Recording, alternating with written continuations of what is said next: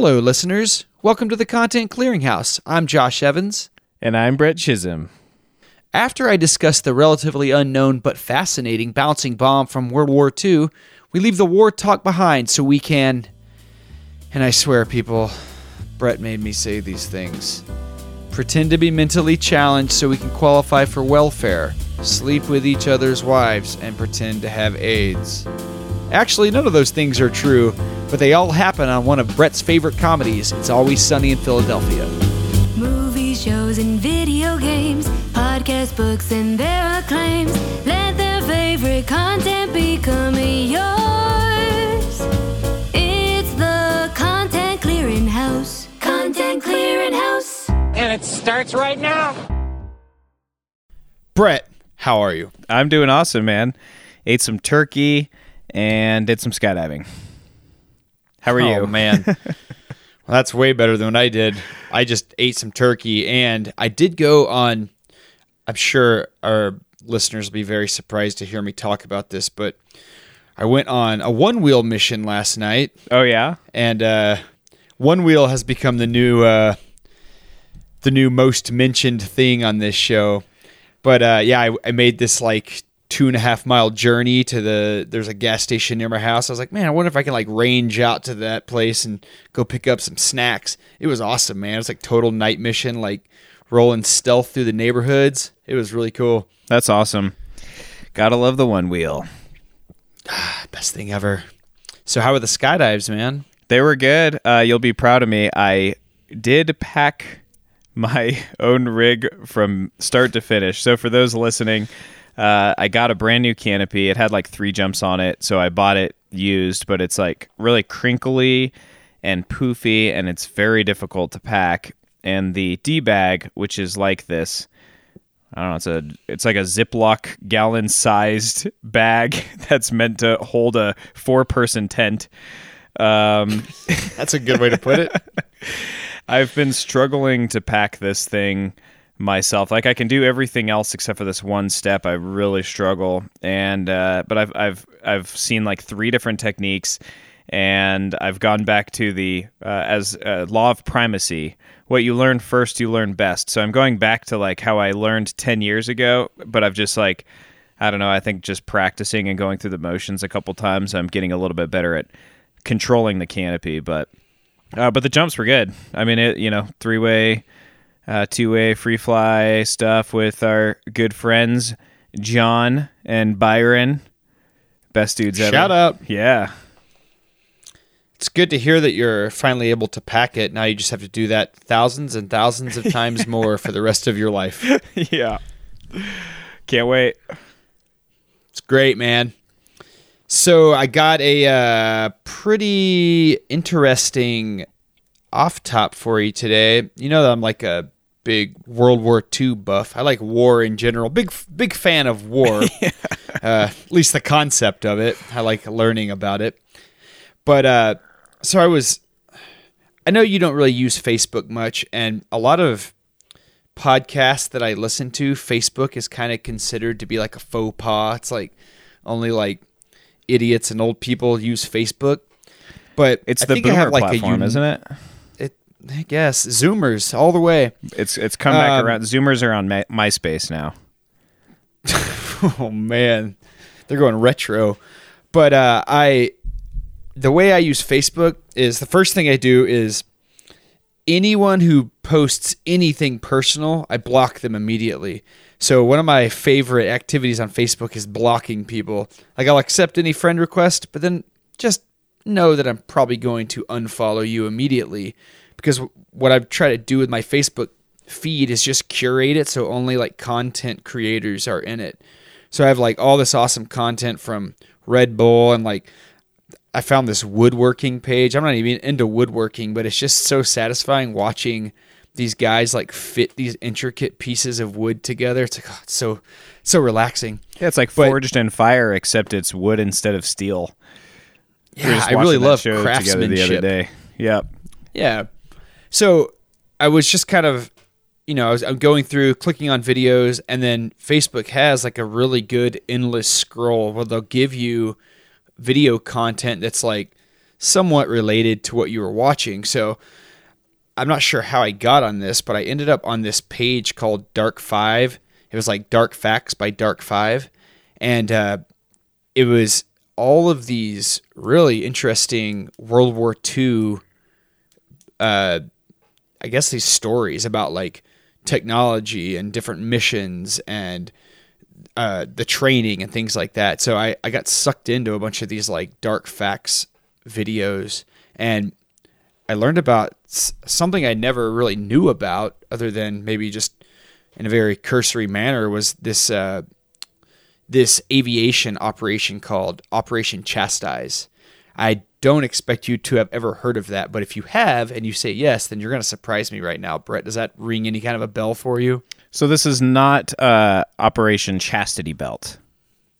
No. Okay, that's something this is else. not your Saturday night plans. This is a World War II mission. No, I have never heard of Operation Chastise, but it's so interesting. I feel like I'm a little nervous where this is going. This sounds like a Facebook conspiracy. I'm going to be honest with you. The way the story's panning out doesn't have a whole lot of QAnon involved. Is it? But Did you this learn was about this on an anti-vaxxer group? No, Okay. it was Flat Earth. No, it was Operation Chastise was this operation by the Royal Air Force, and the mission was to collapse the energy grid and to halt the steel production in Germany. And the way they were going to do this was by bombing these 3 key dams: the Mone, the Sorpe, and the Eder dams. These the dams, they provided drinking water and electricity and water for steel processing. But they were considered to be these very difficult targets because, one, they were protected by torpedo nets, which was like typically the way that dams were attacked in the beginning of World War II. And also the RAF, their bombs and their bomber technology, it lacked the surgical accuracy that they needed for like hitting these, essentially like a 2-lane road that they needed to penetrate deep enough to get down to the waterline. So they created, this is so fascinating, they created this bouncing bomb. And it was this cylindrical 9,000-pound bomb that would hang underneath an Avro Lancaster Mark III bomber. They attached it with this special boom that would spin it. And for the bomb to bounce properly, it had to be spinning 60 rotations per minute with a backspin, and it had to be dropped from... So 1 rotation per second? Pretty much. Huh. Yeah, you could say seems kinda that. slow. If you wanted to reduce the fraction down, you could do that. But it was these very specific requirements for this thing to bounce on the water. It weighed 9,000 pounds, so it had sorry, I got my facts wrong. 500 rotations per minute. Okay. The height was 60 feet. Okay. So they had to fly these bombers at 60 feet, rotating these things 500 RPMs backwards, and they had to fly at 232 miles an hour.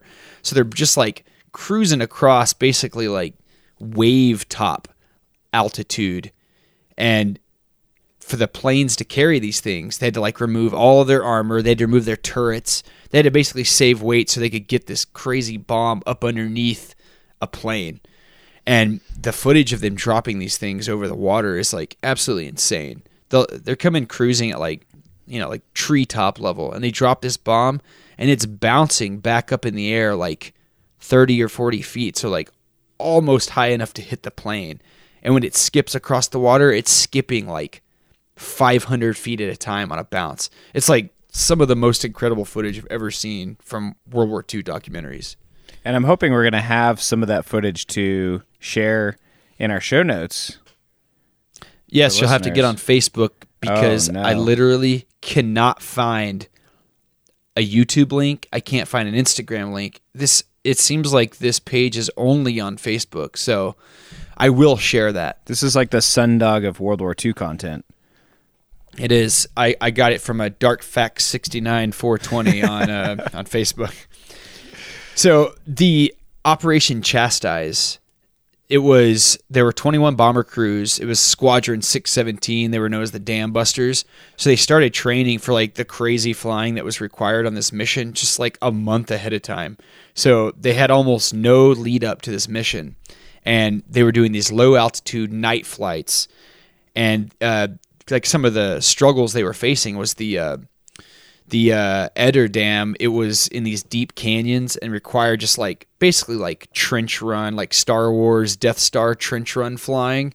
And the Sorpe, it was like this huge, had this concrete watertight core that was basically like considered to be almost impenetrable. And on the primary approach angle, there was a church steeple standing directly in the line of flight. So they were going to have to like slalom around it to get the proper approach.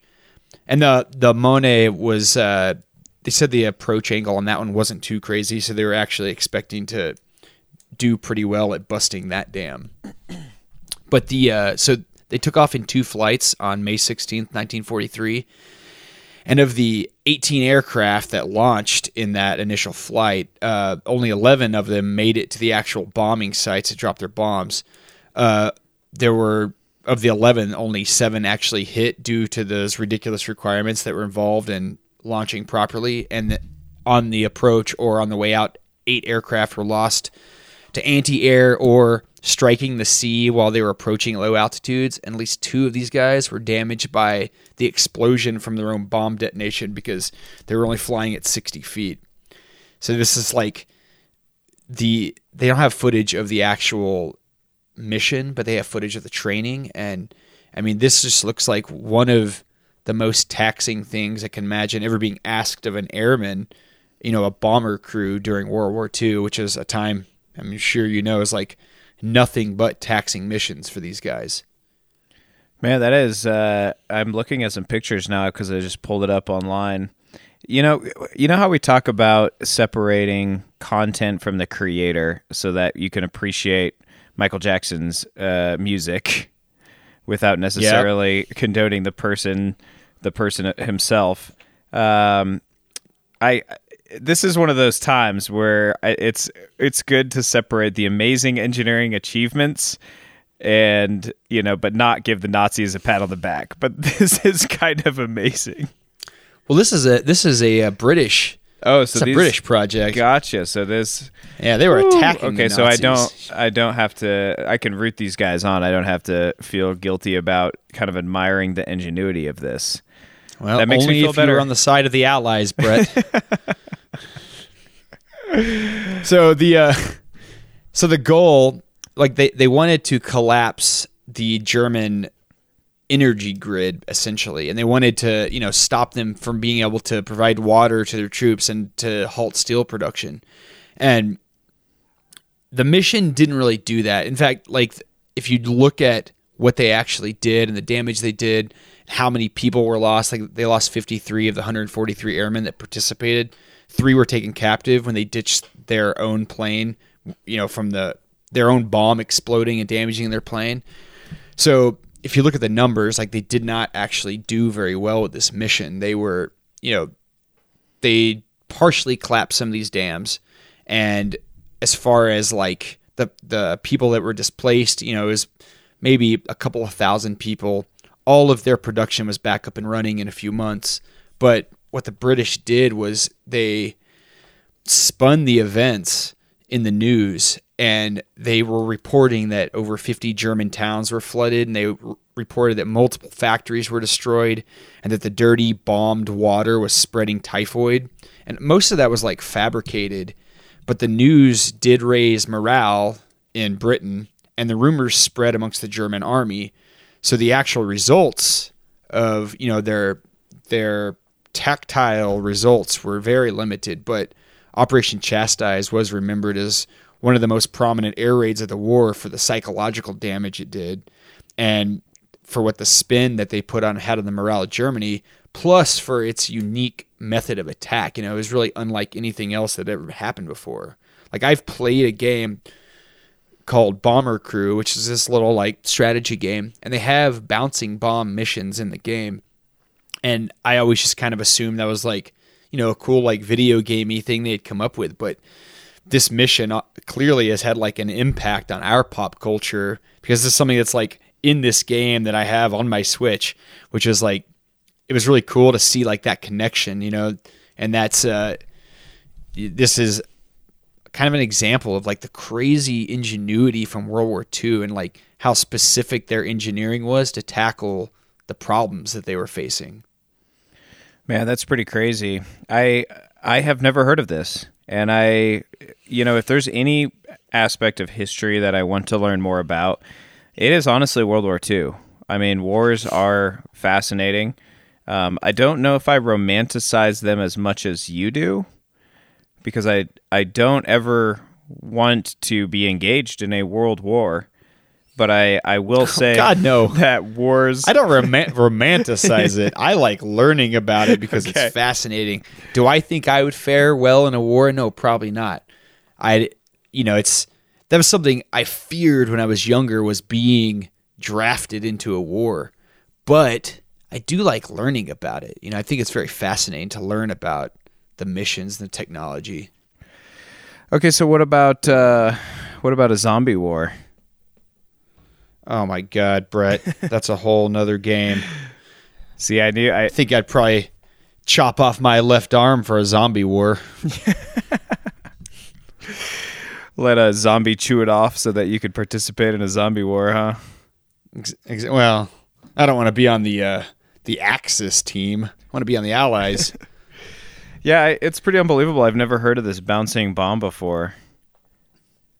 Yeah, it's really incredible. I'll share some Facebook video. You guys have to maybe create Facebook accounts if you're all hip and cool and don't use Facebook anymore. But it's just World War II. It's amazing to me, like I said, like how they would engineer these very specific solutions to these very specific problems, and from that came all of this, like just this amazing technology threads that you can trace all the way back, from our era all the way back to World War II, like all these progressions in aviation and weapons technology and textiles, just all this stuff that affects everyone's life, and had roots in World War II, and the fact that they needed to evolve their technology to face this global threat. And I just think that's like one of the most amazing things. It's terrible that the war happened. It's like one of the greatest crises that the modern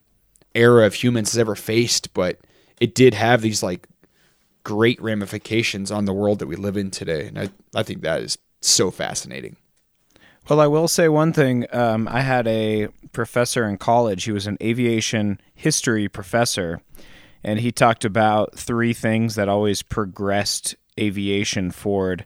One was prizes, one was competition, but the number one, of course, was war. And if you look at just like the development of aviation, I mean, it wasn't much different between like the Wright brothers. I think it was in 1903 when they first flew to World War I. But then you look at just a few decades later, you look at World War II compared to World War I, and I mean, it's just like, it's not the same thing.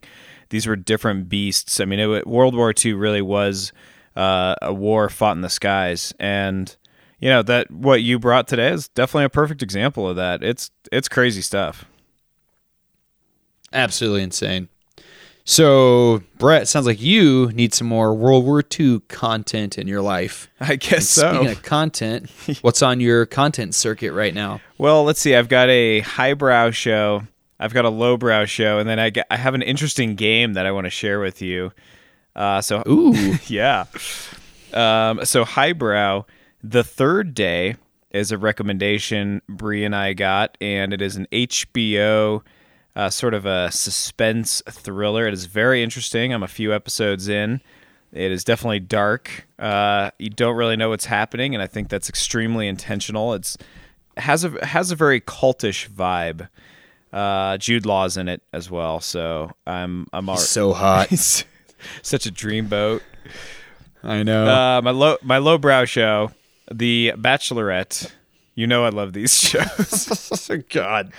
Why, Brett? Because, I can't stop watching. This is truly, Chris always says this, but it really is the most dramatic season of The Bachelorette yet. This is the forged in fire of dating. Oh man, I love watching the train wreck of, and there's some great people on this show. Like there are, there's genuine, amazingly successful and well put together and of course attractive humans that are just trying to find love in the weirdest and most public way possible. But then you just get these psychopaths or oddballs or misfits, and they just throw a wrench into the mix, and it makes for great TV. I mean, it's nothing that would ever be covered on the Content Clearinghouse, of course, but it's a guilty pleasure of mine. Very guilty. Guilty as charged. So finally, the game.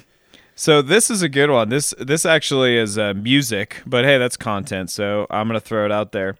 So Bree has been playing this game as she drives, and I don't know. This seems kind of genius to me, and I'm surprised I haven't thought of something like this. But she just shuffles all of her songs on her phone. I mean, it's thousands of songs, and then if she likes it, she adds it to a playlist, or if she really likes it.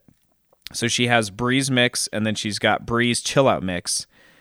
And then I think she has a holiday mix or something. But if she really likes it, it goes on her Breeze mix. If she likes it and could study to it, it goes on Breeze chill mix. If it's just okay and she wants to keep it, then she keeps it. But if she doesn't like it, she deletes it. So the genius of this is she is whittling down all her just copious amounts of music she's accumulated over years of suggestions and friends and downloads and whatever. So she's whittling that down, but also growing out her favorite songs type of thing. I don't know. It just seems like a really streamlined, and it's kind of fun. We have a really long drive between Natarita and Centennial. It's 7 hours in the car. So it's kind of a fun, way to revisit old music and rediscover music you used to like, and also delete horrible music that somehow ended up, it's the Bachelorette of music. Horrible music is the Josh's acquaintances on Facebook of entertainment. Just delete it all. And I gotta tell you, Breeze Mix sounds like a Czech cereal based treat. Yeah, Breeze Mix. I actually have approached my musical playlist from the opposite direction, where I've very carefully curated each song that goes into my best thing ever playlist. So if there's a song that's like an earworm, I can't get it out of my head, I'll move it into this very specific playlist, and everything else is either not downloaded in the first place or deleted if it didn't make that cut. So my playlist does have it's not thousands of songs, it's probably several hundreds of songs, but they're all songs from the last 15 years or so that I've very specifically curated into this list. So every single one of them I like.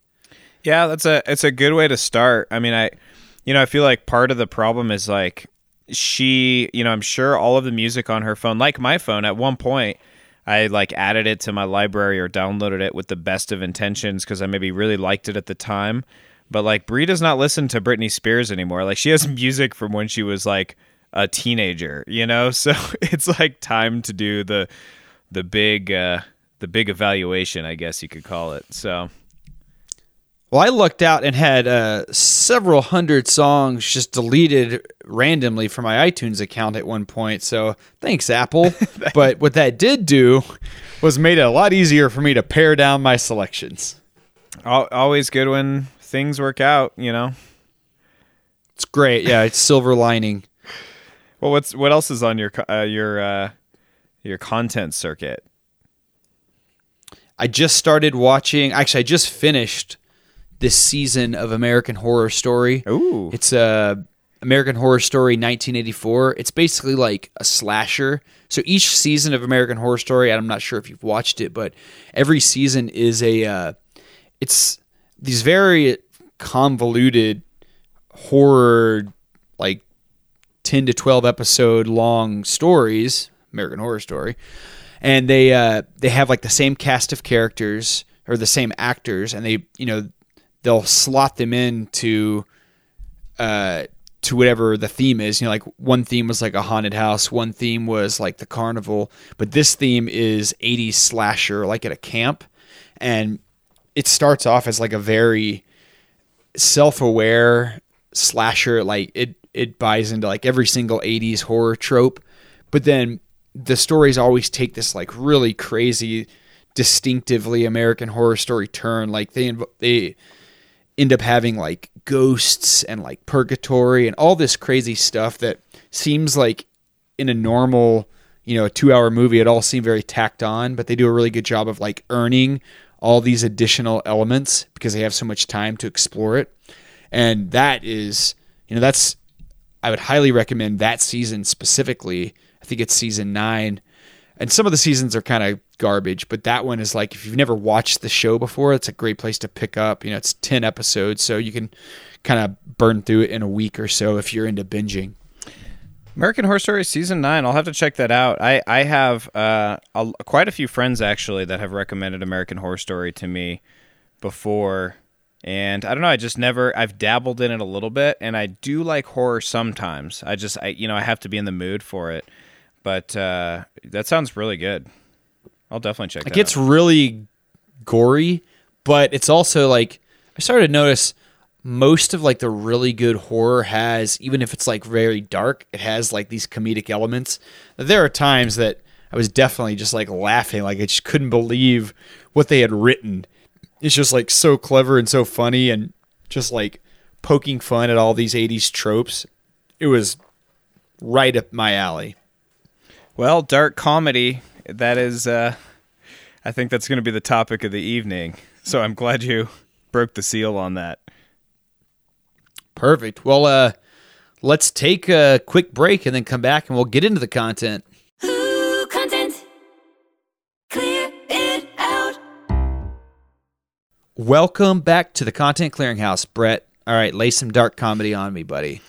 All right, well, you're tuned into CCH News. I'm Brett, your content meteorologist, and as you can see right here, it looks like sunshine is in the forecast all day, and in fact, every day in Philadelphia, because today I am talking about the American sitcom, It's Always Sunny in Philadelphia.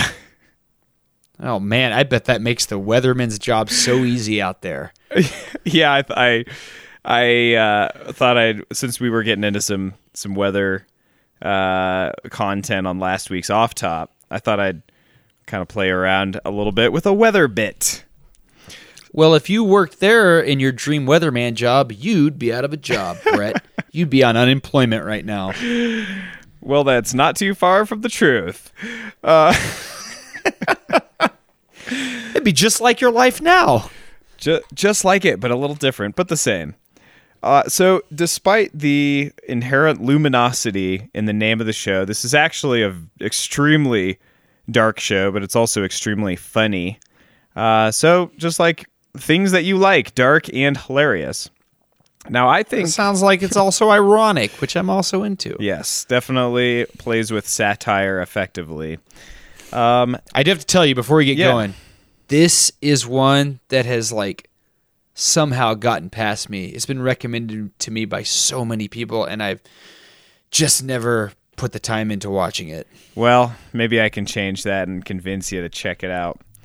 I think you will. And I think now is a good time to watch a show like this. I mean, when things are difficult, like they are right now, I think it's important to remember that dark and funny go together. I mean, we can simultaneously be in pain and in mourning, but we can also laugh, and we should find humor, and both of those states of being can exist. And that's one of the reasons I wanted to cover this today.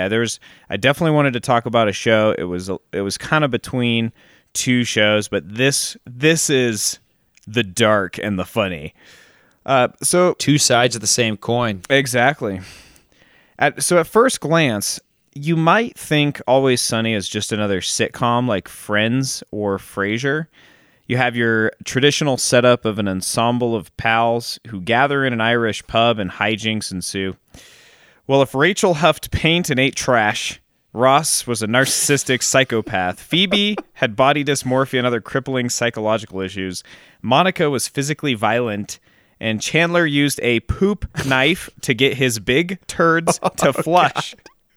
Well, now you're getting warmer to the plot of one of my absolute favorite television series ever created. Oh, man. There's some really good parallels you just drew. I actually had a lot of fun writing that.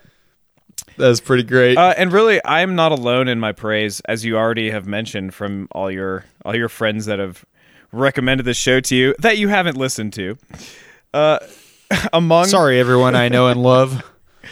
So among the mountain of critical acclaim this show's received, Emily Nussbaum from The New Yorker called Always Sunny not merely the best sitcom on television, but one of the most arresting and ambitious current TV series, period. And you know it's serious when they add period at the end of the sentence, and then another period to make it. Oh, she grammatically wrote correct. period. Yeah, the word. Wow. Yeah. Trying to up that word count in the article. That's right. She's paid by the word. Gotta hit those minimums, people. So in 2014, Entertainment Weekly included the show in their list of the best cult TV shows ever. And more recently, in 2019, the BBC called the show the best U.S. sitcom and praised the show's unique outlook and ability to range from nihilistic humor to genuine heartfelt moments. Now, heartfelt was not an adjective that I personally would use.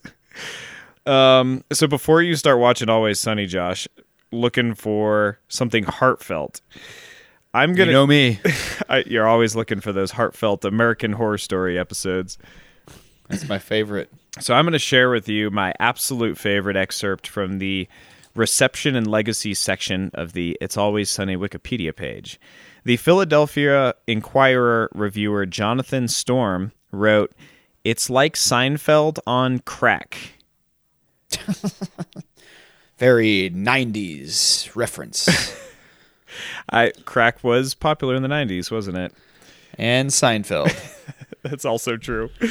This quote became widely used to describe the series to the point that FX attached the tagline, "It's Seinfeld on crack." Now, Oh, nice. Oh, it's on FX, huh?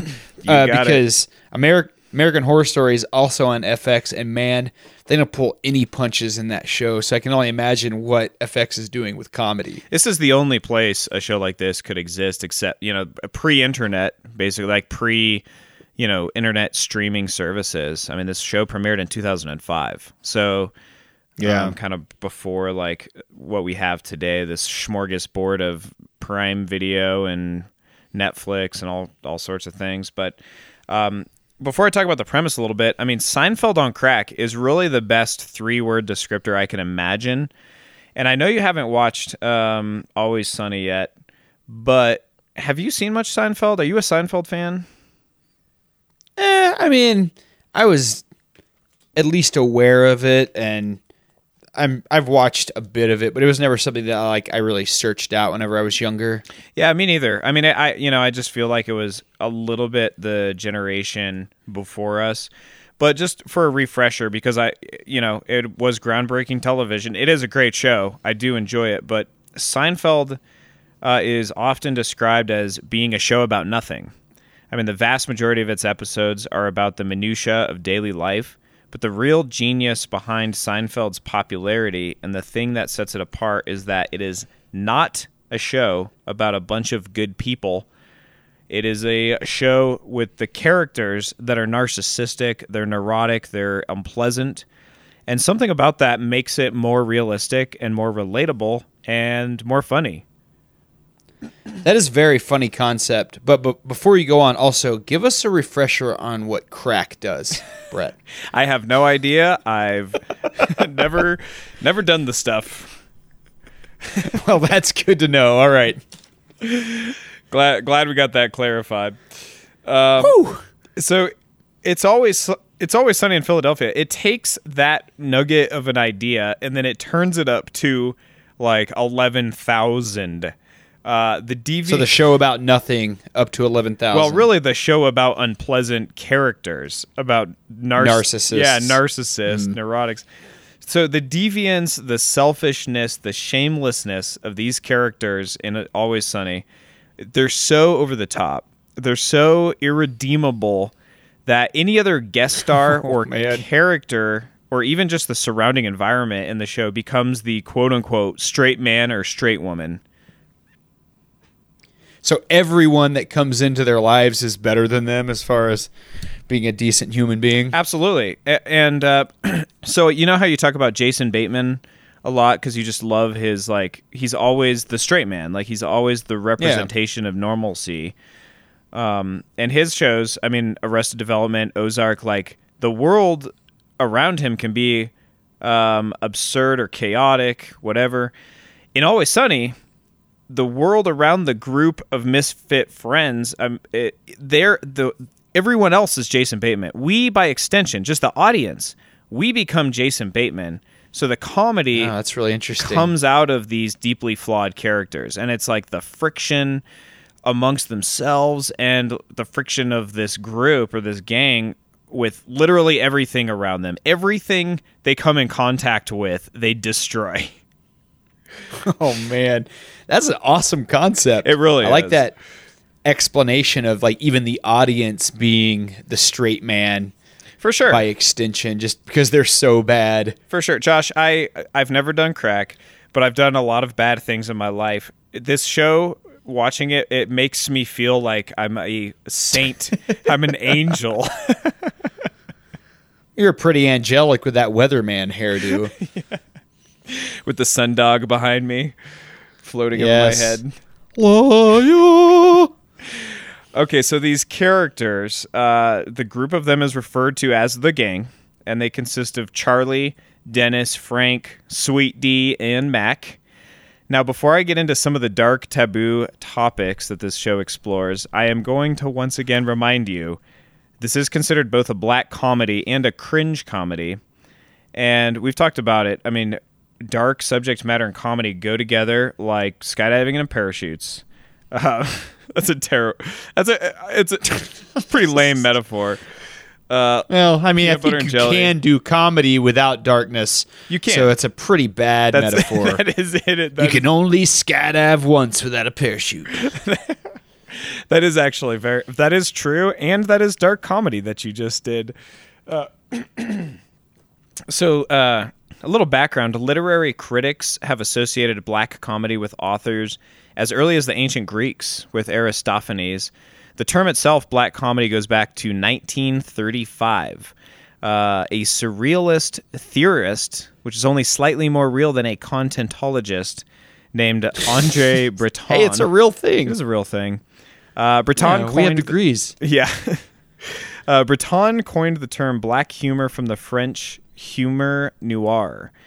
So Breton was interpreting the writings of Jonathan Swift and identified some of Swift's writings as a subgenre of comedy and satire in which laughter arises from cynicism and skepticism, often relying on topics such as death. And speaking of death and comedy, I was looking into the history of black comedy and I found some interesting things on gallows humor, which is a more specific subgenre to be used in relation, in particular, to death. So, and I know you're going to have a lot to say on this, and I'm curious to get your thoughts, but it probably comes as no surprise to you that emergency service workers are known for using black comedy and gallows humor. Graham Wetton, a retired police officer who wrote the book How to Be a Police Officer, noted the presence of black comedy in the police force. He described it as often not the type of humor that can be understood outside policing or the other emergency services. And my favorite story that I read about online comes from a Massachusetts firefighter who was reprimanded for a response to a call about a cat stuck in a tree.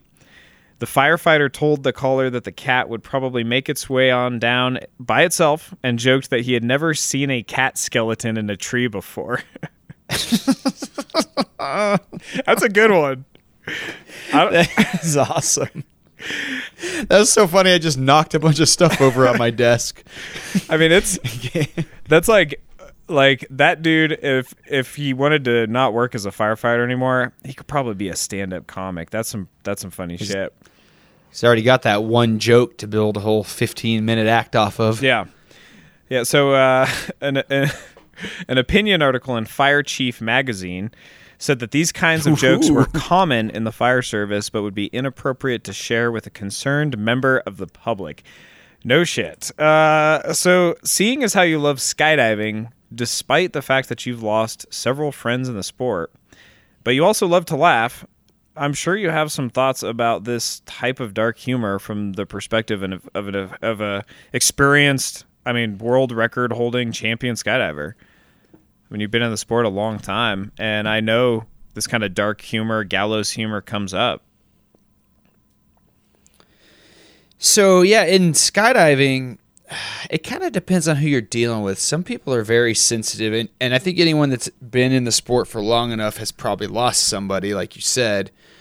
And I don't know, there are some really sarcastic, hilarious people, but there's also people that, like, you would never hear a joke like this out of them because they want to almost, like, block out the fact that that's an element in skydiving. But I do have one. There's something that comes to mind. This is something my friend Brady used to say all the time.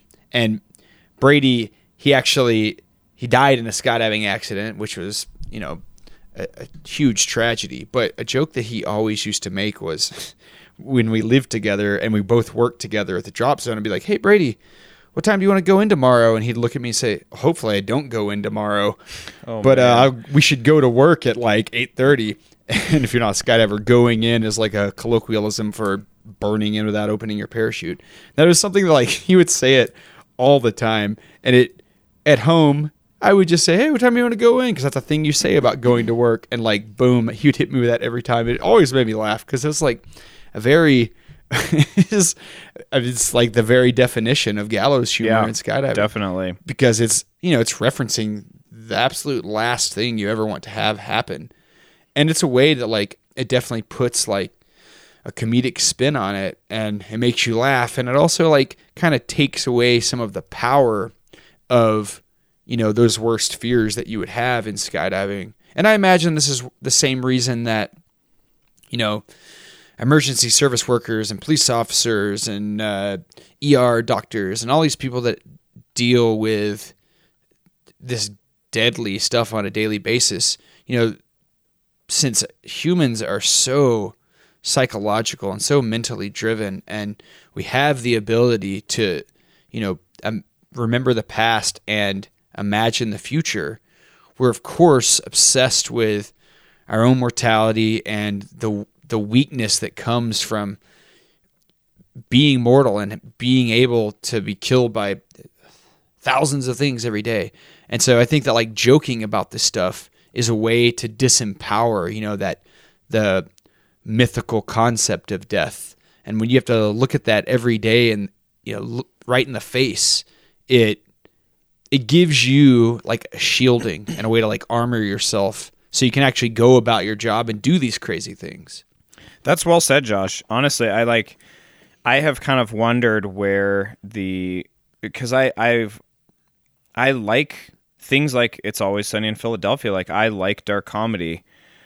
I find it really refreshing to, I don't know, I think to expand on kind of your point, I think there's these taboo subjects that we give it more power when we don't talk about it, and it becomes scarier, and it becomes, more difficult to think about, more difficult to discuss. And so using humor, it kind of allows us to, like, cross that line or to shine a light on these things. And like you said, when we light it up, when we talk about it, when we get it out in the open, it does take away a bit of that power. And yeah, I think that's exactly why it's important to find humor in this. And have you heard of gallows speeches? Not specifically, but so this is really interesting. Yeah, I'm going to share a link to a list of these. It's basically these, like, humorous last words and final statements. There's multiple recorded instances of these. The quintessential example comes from author Oscar Wilde. He's a playwright as well. He was living in this cheap boarding house. He was completely destitute when he was on his deathbed. And there's variations of what his exact phrasing was, but basically his last words were either that wallpaper goes or I do. Like funny right up to the end.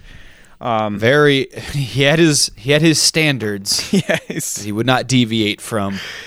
The legend of St. Lawrence. This is very well known. So St. Lawrence was executed by the prefect of Rome, I believe. So he was executed by being placed on a giant gridiron prepared with hot coals beneath it. And terrible. Forged in fire. Yeah, forged in fire. This joke is forged in fire. Wait for this. So the legend goes that the martyr had suffered horrible pain for a long period of time, and then he cheerfully declared, "I'm well done, turn me over." And from that moment, St. Lawrence derived his patronage of cooks, chefs, and comedians. Oh, man. Yeah, so That is awesome. dude, gallows speeches, it's a thing. I'm going to link to it. It's the kind of thing that I probably first heard about on like a Cracked article, like, you know, the top 7 funniest things people said on their deathbed, kind of, you know, clickbait. But it's true. I mean, I think Last Podcast has also done like some like craziest last words or something. yeah. Yeah, it's definitely a thing. it is a thing. So back to the content. So these 5 misfits, Dennis, Dee, Charlie, Mac, and Frank, they run an unsuccessful Irish bar in South Philly known as Patty's Pub. And the show revolves around different scenarios and schemes in which one of them, some of them, all of them display just horrible behavior. They frequently inflict mental, emotional, and physical pain on each other and anyone who crosses their path. They're often conspiring against one another and others for literally any reason. It could be something petty. It could be to get revenge.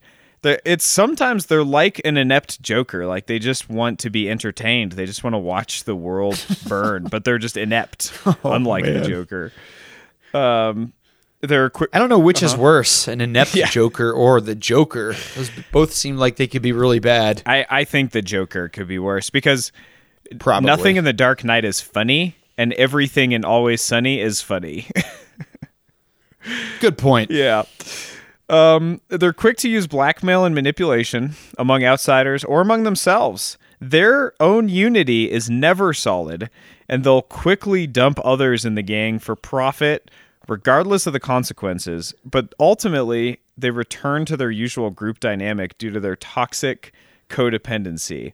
Everything they do, Josh, just results in yelling at each other, contention, friction. I mean, it always devolves into like some sort of like argument. And despite their lack of success or achievements, they maintain high opinions of themselves and display an obsessive interest in their reputations and public images.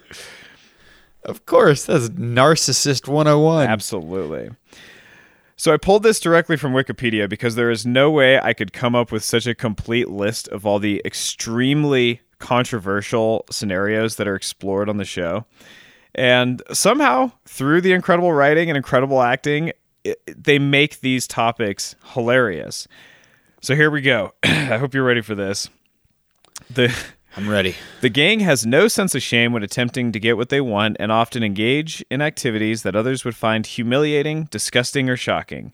Some of these situations include becoming addicted to crack cocaine and pretending to be mentally challenged in order to qualify for welfare, attempted cannibalism, kidnapping, blackface, hiding naked inside a couch in order to eavesdrop on people, tricking a man into giving his daughter a lap dance, forcing each other to eat inedible items, huffing paint, foraging naked in the sewers for rings and coins, sleeping with each other's romantic interests, seducing a priest, secretly feeding someone their dead pet, plugging their open wounds with trash, grave robbing, setting a room full of people on fire and locking the door to avoid an uncomfortable Thanksgiving meal, stalking their crushes, fantasizing about killing each other, taking out life insurance on a suicidal person, orally siphoning gasoline, and pretending to have AIDS in order to get priority access to water park rides, among many other scenarios.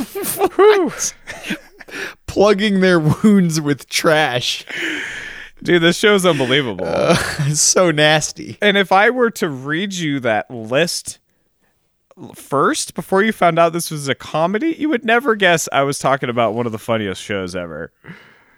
I could totally see almost every one of those things being hilarious. Yeah, if it's done correctly. Otherwise, it's just offensive. But I'm obsessed with war, so That's true. This is right up your alley. You're going to love this. I'm definitely going to have to watch this. Yeah. Well, there really are three types of content consumers when it comes to shows like this, in my opinion. So you've either seen this show or you haven't seen this show, like you have seen this show and you're just not into it because you're not into war like you are, or you're like me and you're absolutely Love war. obsessed with this show and think it is the greatest series on television. And I'm thinking you're going to be the latter. Once you see this, you are going to be hooked. And I've honestly never met anybody that thinks this show is just okay. I mean, it is truly a cult hit. The people who like it, they love it. They are diehard fans. But it's polarizing. It is exactly. It is extremely polarizing. Sounds if you've great. seen it, it sounds great. It is great. And I'm not alone in my love. The series was renewed for a 15th season in May 2020. Wow. And this will make it the longest running live action comedy series in American television history.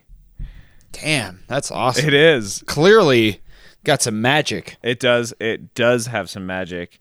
And I actually spent a lot of time thinking about how exactly they tackled all these dark subject matters and still managed to be hilarious and original. I mean, what was the magic? Of course, great acting, great writing, but lots of shows have great actors and great writers. So to conclude, I'm going to share my thoughts on a little bit about what I know behind the scenes and why those things elevate Always Sunny to the next level. So my theory kind of encompasses two elements here. So number one, I think one of the secret sauces of Always Sunny comes from the chemistry of the cast. Now, this is genuinely a tight-knit group of people. They're like Crewbot friends. I mean, it really Sounds like the worst crew bot ever. Well, but I'm talking real life here now. Behind the scenes, I mean, these people clearly enjoy the shit out of making this show together. And in fact, they're actually all kind of married to each other in real life. So let me explain. In season 5, episode 10, Dennis, the selfish hypersexual psychopath, demonstrates his Dennis system, DENNIS, for seduction on a pharmacist named Kaylee. And I sent you that clip. I'm going to post a link to this clip. This is hilarious. It is a garbage quality clip because I'm sure it'll get yanked off of YouTube if it's like anything better than 360 whatever DP. So the Dennis system: demonstrate value, engage physically, nurture dependence, neglect emotionally, inspire hope, and then separate entirely. It is like and like most acronyms, so easy to remember. It is like the darkest TED Talk ever on how not to have a relationship. But It's a great reverse engineered acronym. it is too. for sure. So like our joke about reverse engineered acronyms, about how they're always like, they almost have nothing to do with what they're actually talking about. They're always like shoehorned into work. I feel like his Dennis system is like a joke on that subject, because it's like each one of those things is like a sentence. Totally. You know? It's like barely even an acronym. Totally, So absolutely. that is, I was like sold on that clip immediately because I thought that was hilarious. And then when you start talking, like, guys, this guy is such a sociopath. Well, and it's hilarious. that's the best part about it too. It's like, of course, it would be his name. Like he is like super narcissistic. He's been sculpted. His nose has been chiseled from the Greek gods. like your hair. So Dennis is played by Glenn Howerton, and he has actually already been married. He was already married to Jill Latiano, who guest starred as Kaylee for months before they shot that. So switching characters here, Charlie, played by Charlie Kelly. You might know him from Pacific Rim as the scientist who mind melds with the kaiju. I do love him. He is fantastic. So he has this unhealthy obsession with the waitress. That's kind of the character's name. And stalking this waitress of a cafe. It's kind of this ongoing joke in the show. Charlie is probably my favorite character on the show. I mean, he's kind of the only one that has some excuse for being awful. He is unable to properly read or write. He huffs glue and paint. He lives in squalor. He eats cat food. And I mean, he just generally is lacking in intelligence. And he's so lovable as a human also. He really is. He's a great real-life human being. So the real-life Charlie Day and Mary Elizabeth Ellis have been a happy couple since 2001. They even appeared together on an episode of Reno 911 as incestuous twins. Ooh, another great show. It is a great comedy. I haven't seen that episode that they are on, but I'm going to have to check it out. But they have a healthy relationship plus a son, and they talk about their dysfunctional roles on Always Sunny as quote-unquote good therapy. And she plays the waitress? Yes. Yep. His real life wife plays the waitress. That is awesome. And then finally... The stalking victim? Yeah, the stocky. And finally, Caitlin Olsen and Rob McElhenney are a happily married couple. Now, Caitlin Olsen plays Sweet Dee, and she is honestly one of the best actors I have ever seen. She is absolutely hilarious and believable in this show. It's unbelievable. So Rob McElhenney not only plays Mac, he's also really the creator and the writer for this show. He's the executive producer. He's the showrunner. Do you know what a showrunner is? This is a term I learned recently. I know about it from Walking Dead. Okay. And the way the show has gone in waves of being good or bad based on who the showrunner is at the time. Yeah, exactly. So a good example of this, going back to Seinfeld, Larry David was the showrunner, and it's like somebody that's just making sure the show gets made. I mean, they're involved in the writing process. They're always on set. They're involved in casting. So just like, how did Larry David make hundreds of millions of dollars from Seinfeld? He wasn't even a star in it. Well, he did everything. And so that's what Rob McElhenney is for Always Sunny. They kind of control the show Bible, like the behind the scenes lore of the show, making sure that everything matches up. Totally. And, the timeline, making sure there's no conflicts about anything that's ever happened previously. Like that's pretty much, it's like the overall director of the entire series, correct? Exactly. Yep. I couldn't have said it better myself. So even though he plays a very different character than what he is in real life, like Rob McElhenney, I mean, he is happily married to Caitlin Olsen. They started dating at some point during the second season, I believe. They fell madly in love.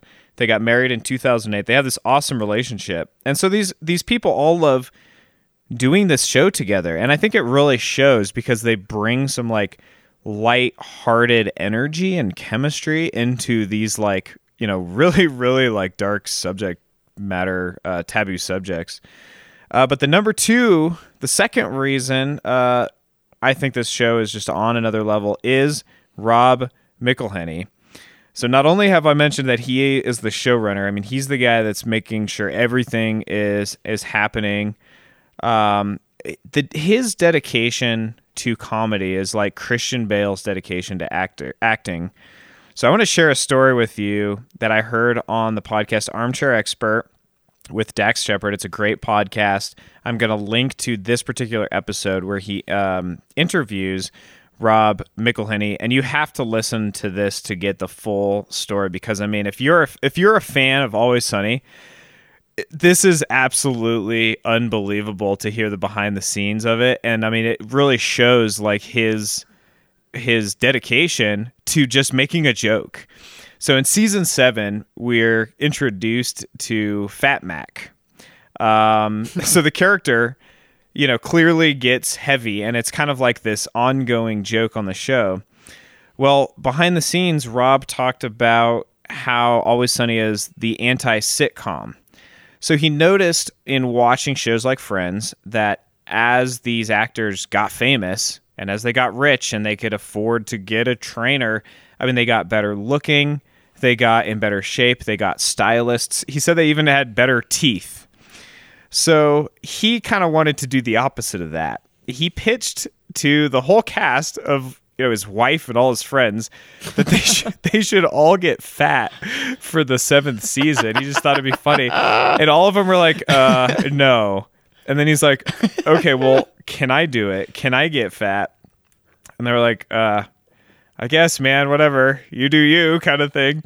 So Oh, man. he went, and I'm probably gonna get a few things wrong in this story. I urge you to go listen to it. But he got a nutritionist. And they like wouldn't even work with him on this. They were like, well, actually, so his nutritionist first gave him like this caloric diet of like, okay, you're gonna have to have like 3 grilled chicken breasts and 4 cups of rice, blah blah blah. And he just like couldn't stomach it. He couldn't eat it. So it wasn't really working out for him. So he went to his doctor and kind of explained the idea. And he told the doctor, he's like, okay, I want to get fat. I want to put on a bunch of weight. And his doctor Goes against the Hippocratic Oath, but all right. Yeah, exactly. So his doctor was like, first of all, this is not funny. This is I beg to differ. This is really Seems serious. pretty hilarious. But Rob McElhenney was like, I'm gonna do this so you can like help me do it somewhat safely. You can like help monitor me or not. And he's like, okay, so what he did, because this like nutritionist diet thing wasn't working out, the doctor was like, you could eat all that or you could eat like 2 Big Macs. So he would start his morning, he would eat 4 donuts from Krispy Kreme, I think it was, every morning. He would eat 2 Big Macs. At one point he talked about drinking ice cream. He would take out like a pint of ice cream and just God. he would let it sit on the counter until it was just like so soup. nasty. And he would just drink it. So this was going on for months and nothing was really happening. And like all the writers were like, dude, like we're writing to this. Like, are you going to get fat? Like we're like, and he's like, I'm trying. So his doctor was like, This metabolism of mine. so his doctor was like, okay, like if you get to a flight of stairs, go very slowly. Like you cannot let your heart rate get up.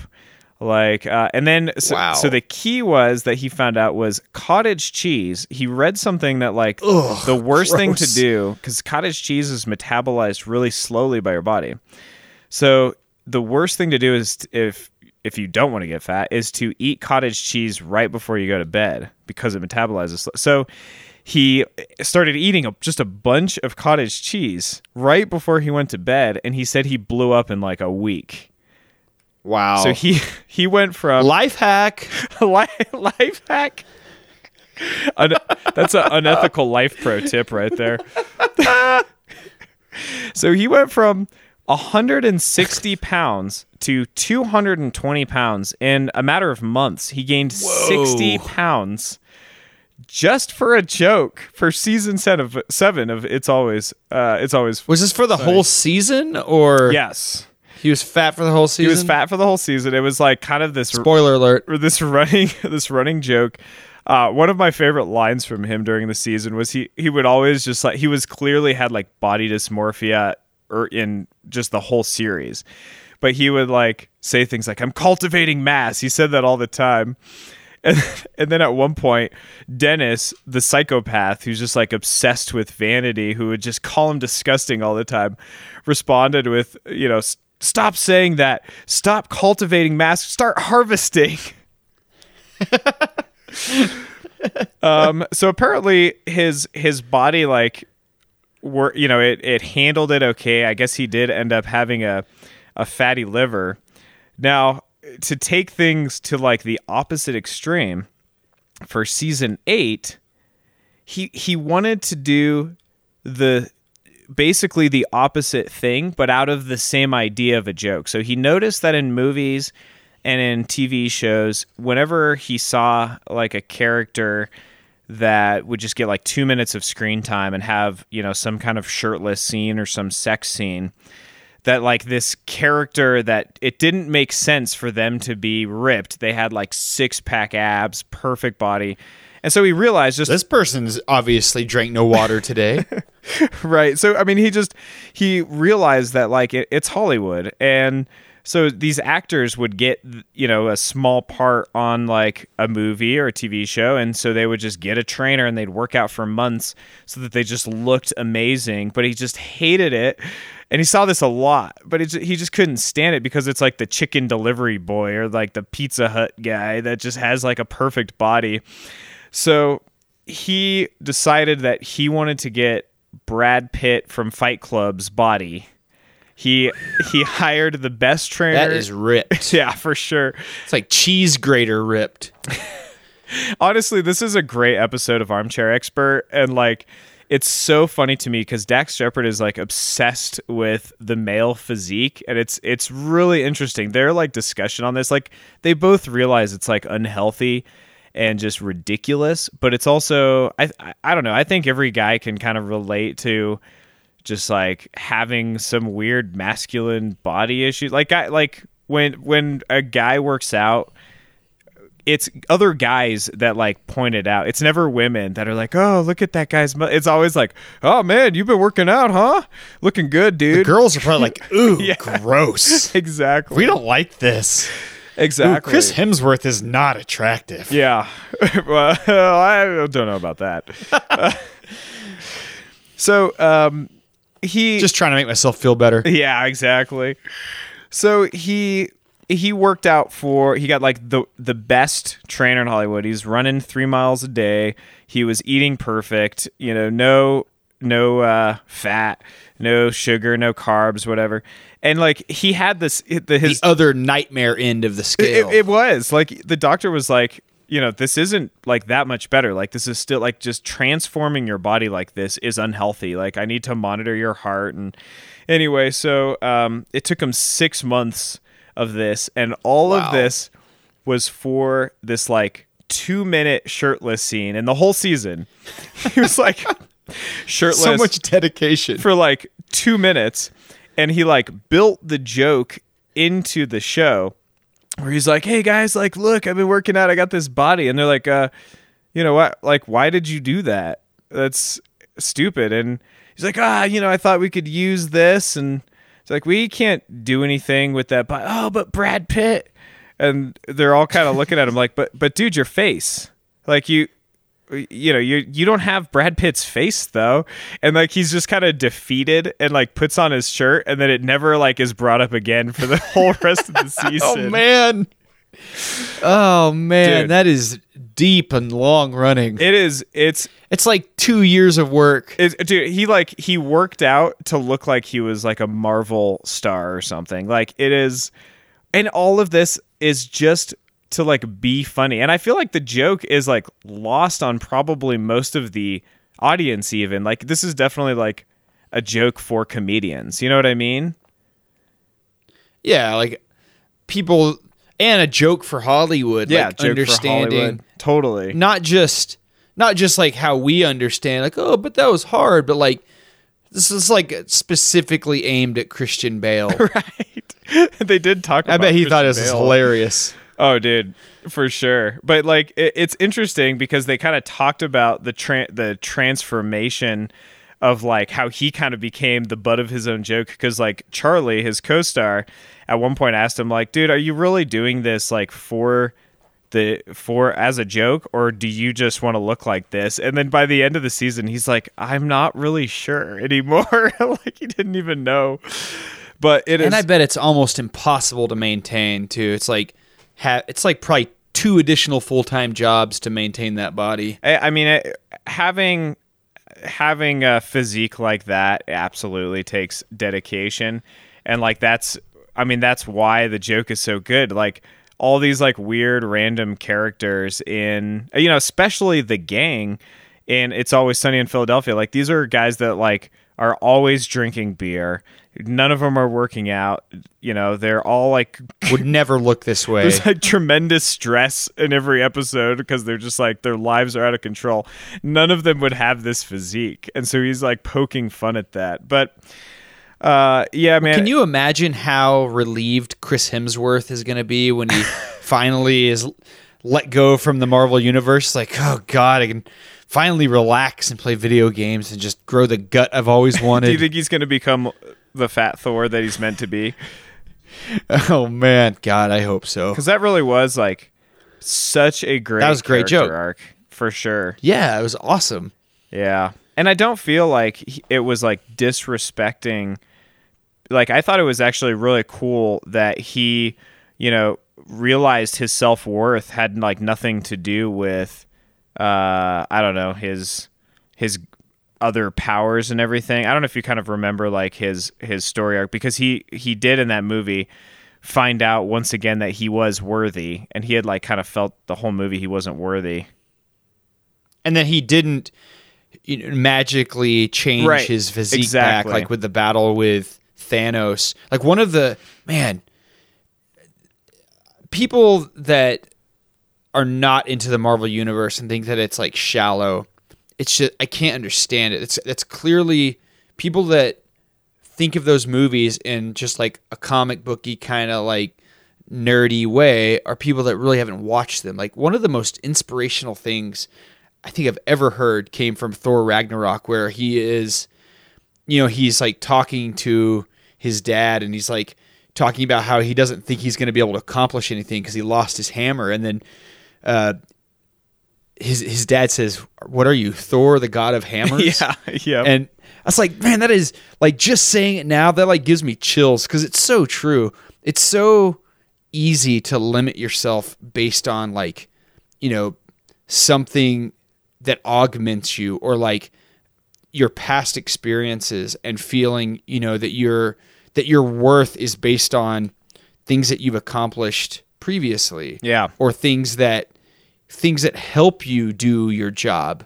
But when in reality, like your true self-worth comes from just like, your desire to be a life pilot and to be a person that can reason your way out of scenarios. Absolutely. And that is just like such great writing. And that's something that that's just, one of the most inspirational things I've ever heard. And I just love that comes from a movie like Thor Ragnarok, which is like decidedly goofy. Right. Oh, for sure, man. Yep. I love those films almost as much as I love It's Always Sunny in Philadelphia. Way to bring it back. Yeah.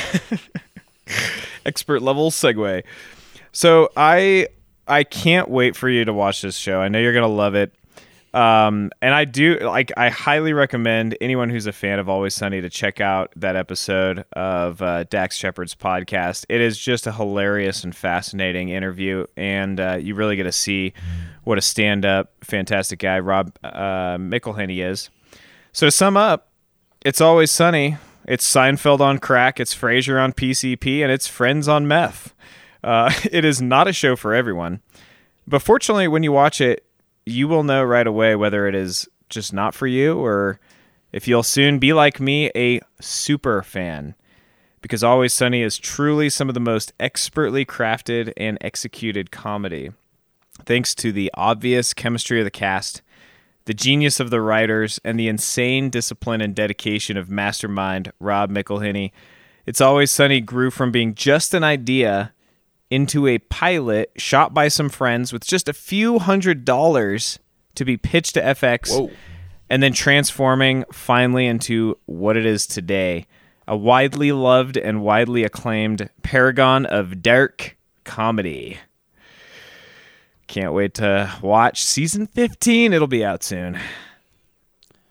That sounds amazing. I was looking for it last night, and the only place I could find it was on Prime for purchase. It's like I couldn't find it streaming for free anywhere. And I didn't like pull the trigger on it yesterday, but I kind of wanted to hear your take on it. But you have definitely sold me on this. Like, this is... It's almost certainly going into my content circuit, maybe even tonight. Well, and I have a feeling I'm going to be spending, I don't know, maybe $100 to $150 downloading all these seasons in the future. Well, it is available on Hulu. They have some interesting ties to Hulu. Hulu kind of saved the show at one point, And I'm going to link to several articles in the show notes. A lot of stuff. I have a lot of stuff for you to check out because, Always Sunny fans love to learn more stuff about behind the scenes. And so some stuff that I really enjoyed reading, I'm going to share.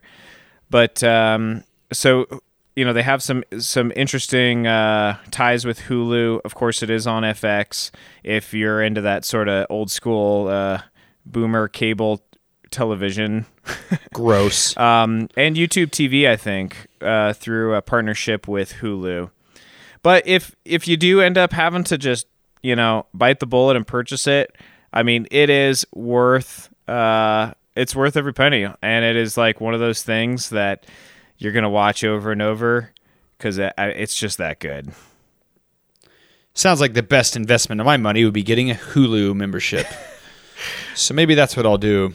There you go. And like I said, you're not the first person that I highly respect that has told me how great this show is. Also, one of my best friends in the world, Jesse, is always raving about the show, but there's so much content and it's so hard to narrow down what I want to spend my time on. But, that's the beauty of this show. It's exactly the point, to try to sell people on the idea of the content that we love. And dude, you definitely sold me on this one.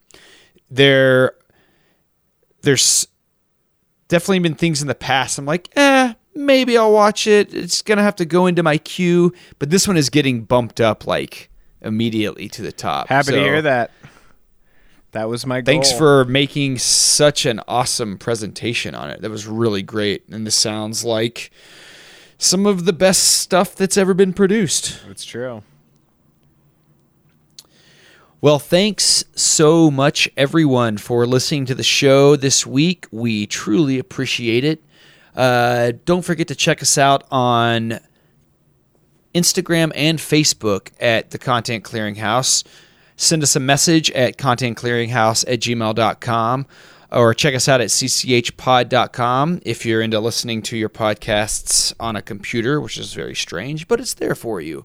And please tell your friends about the show. Check out our show notes where we have all of our links.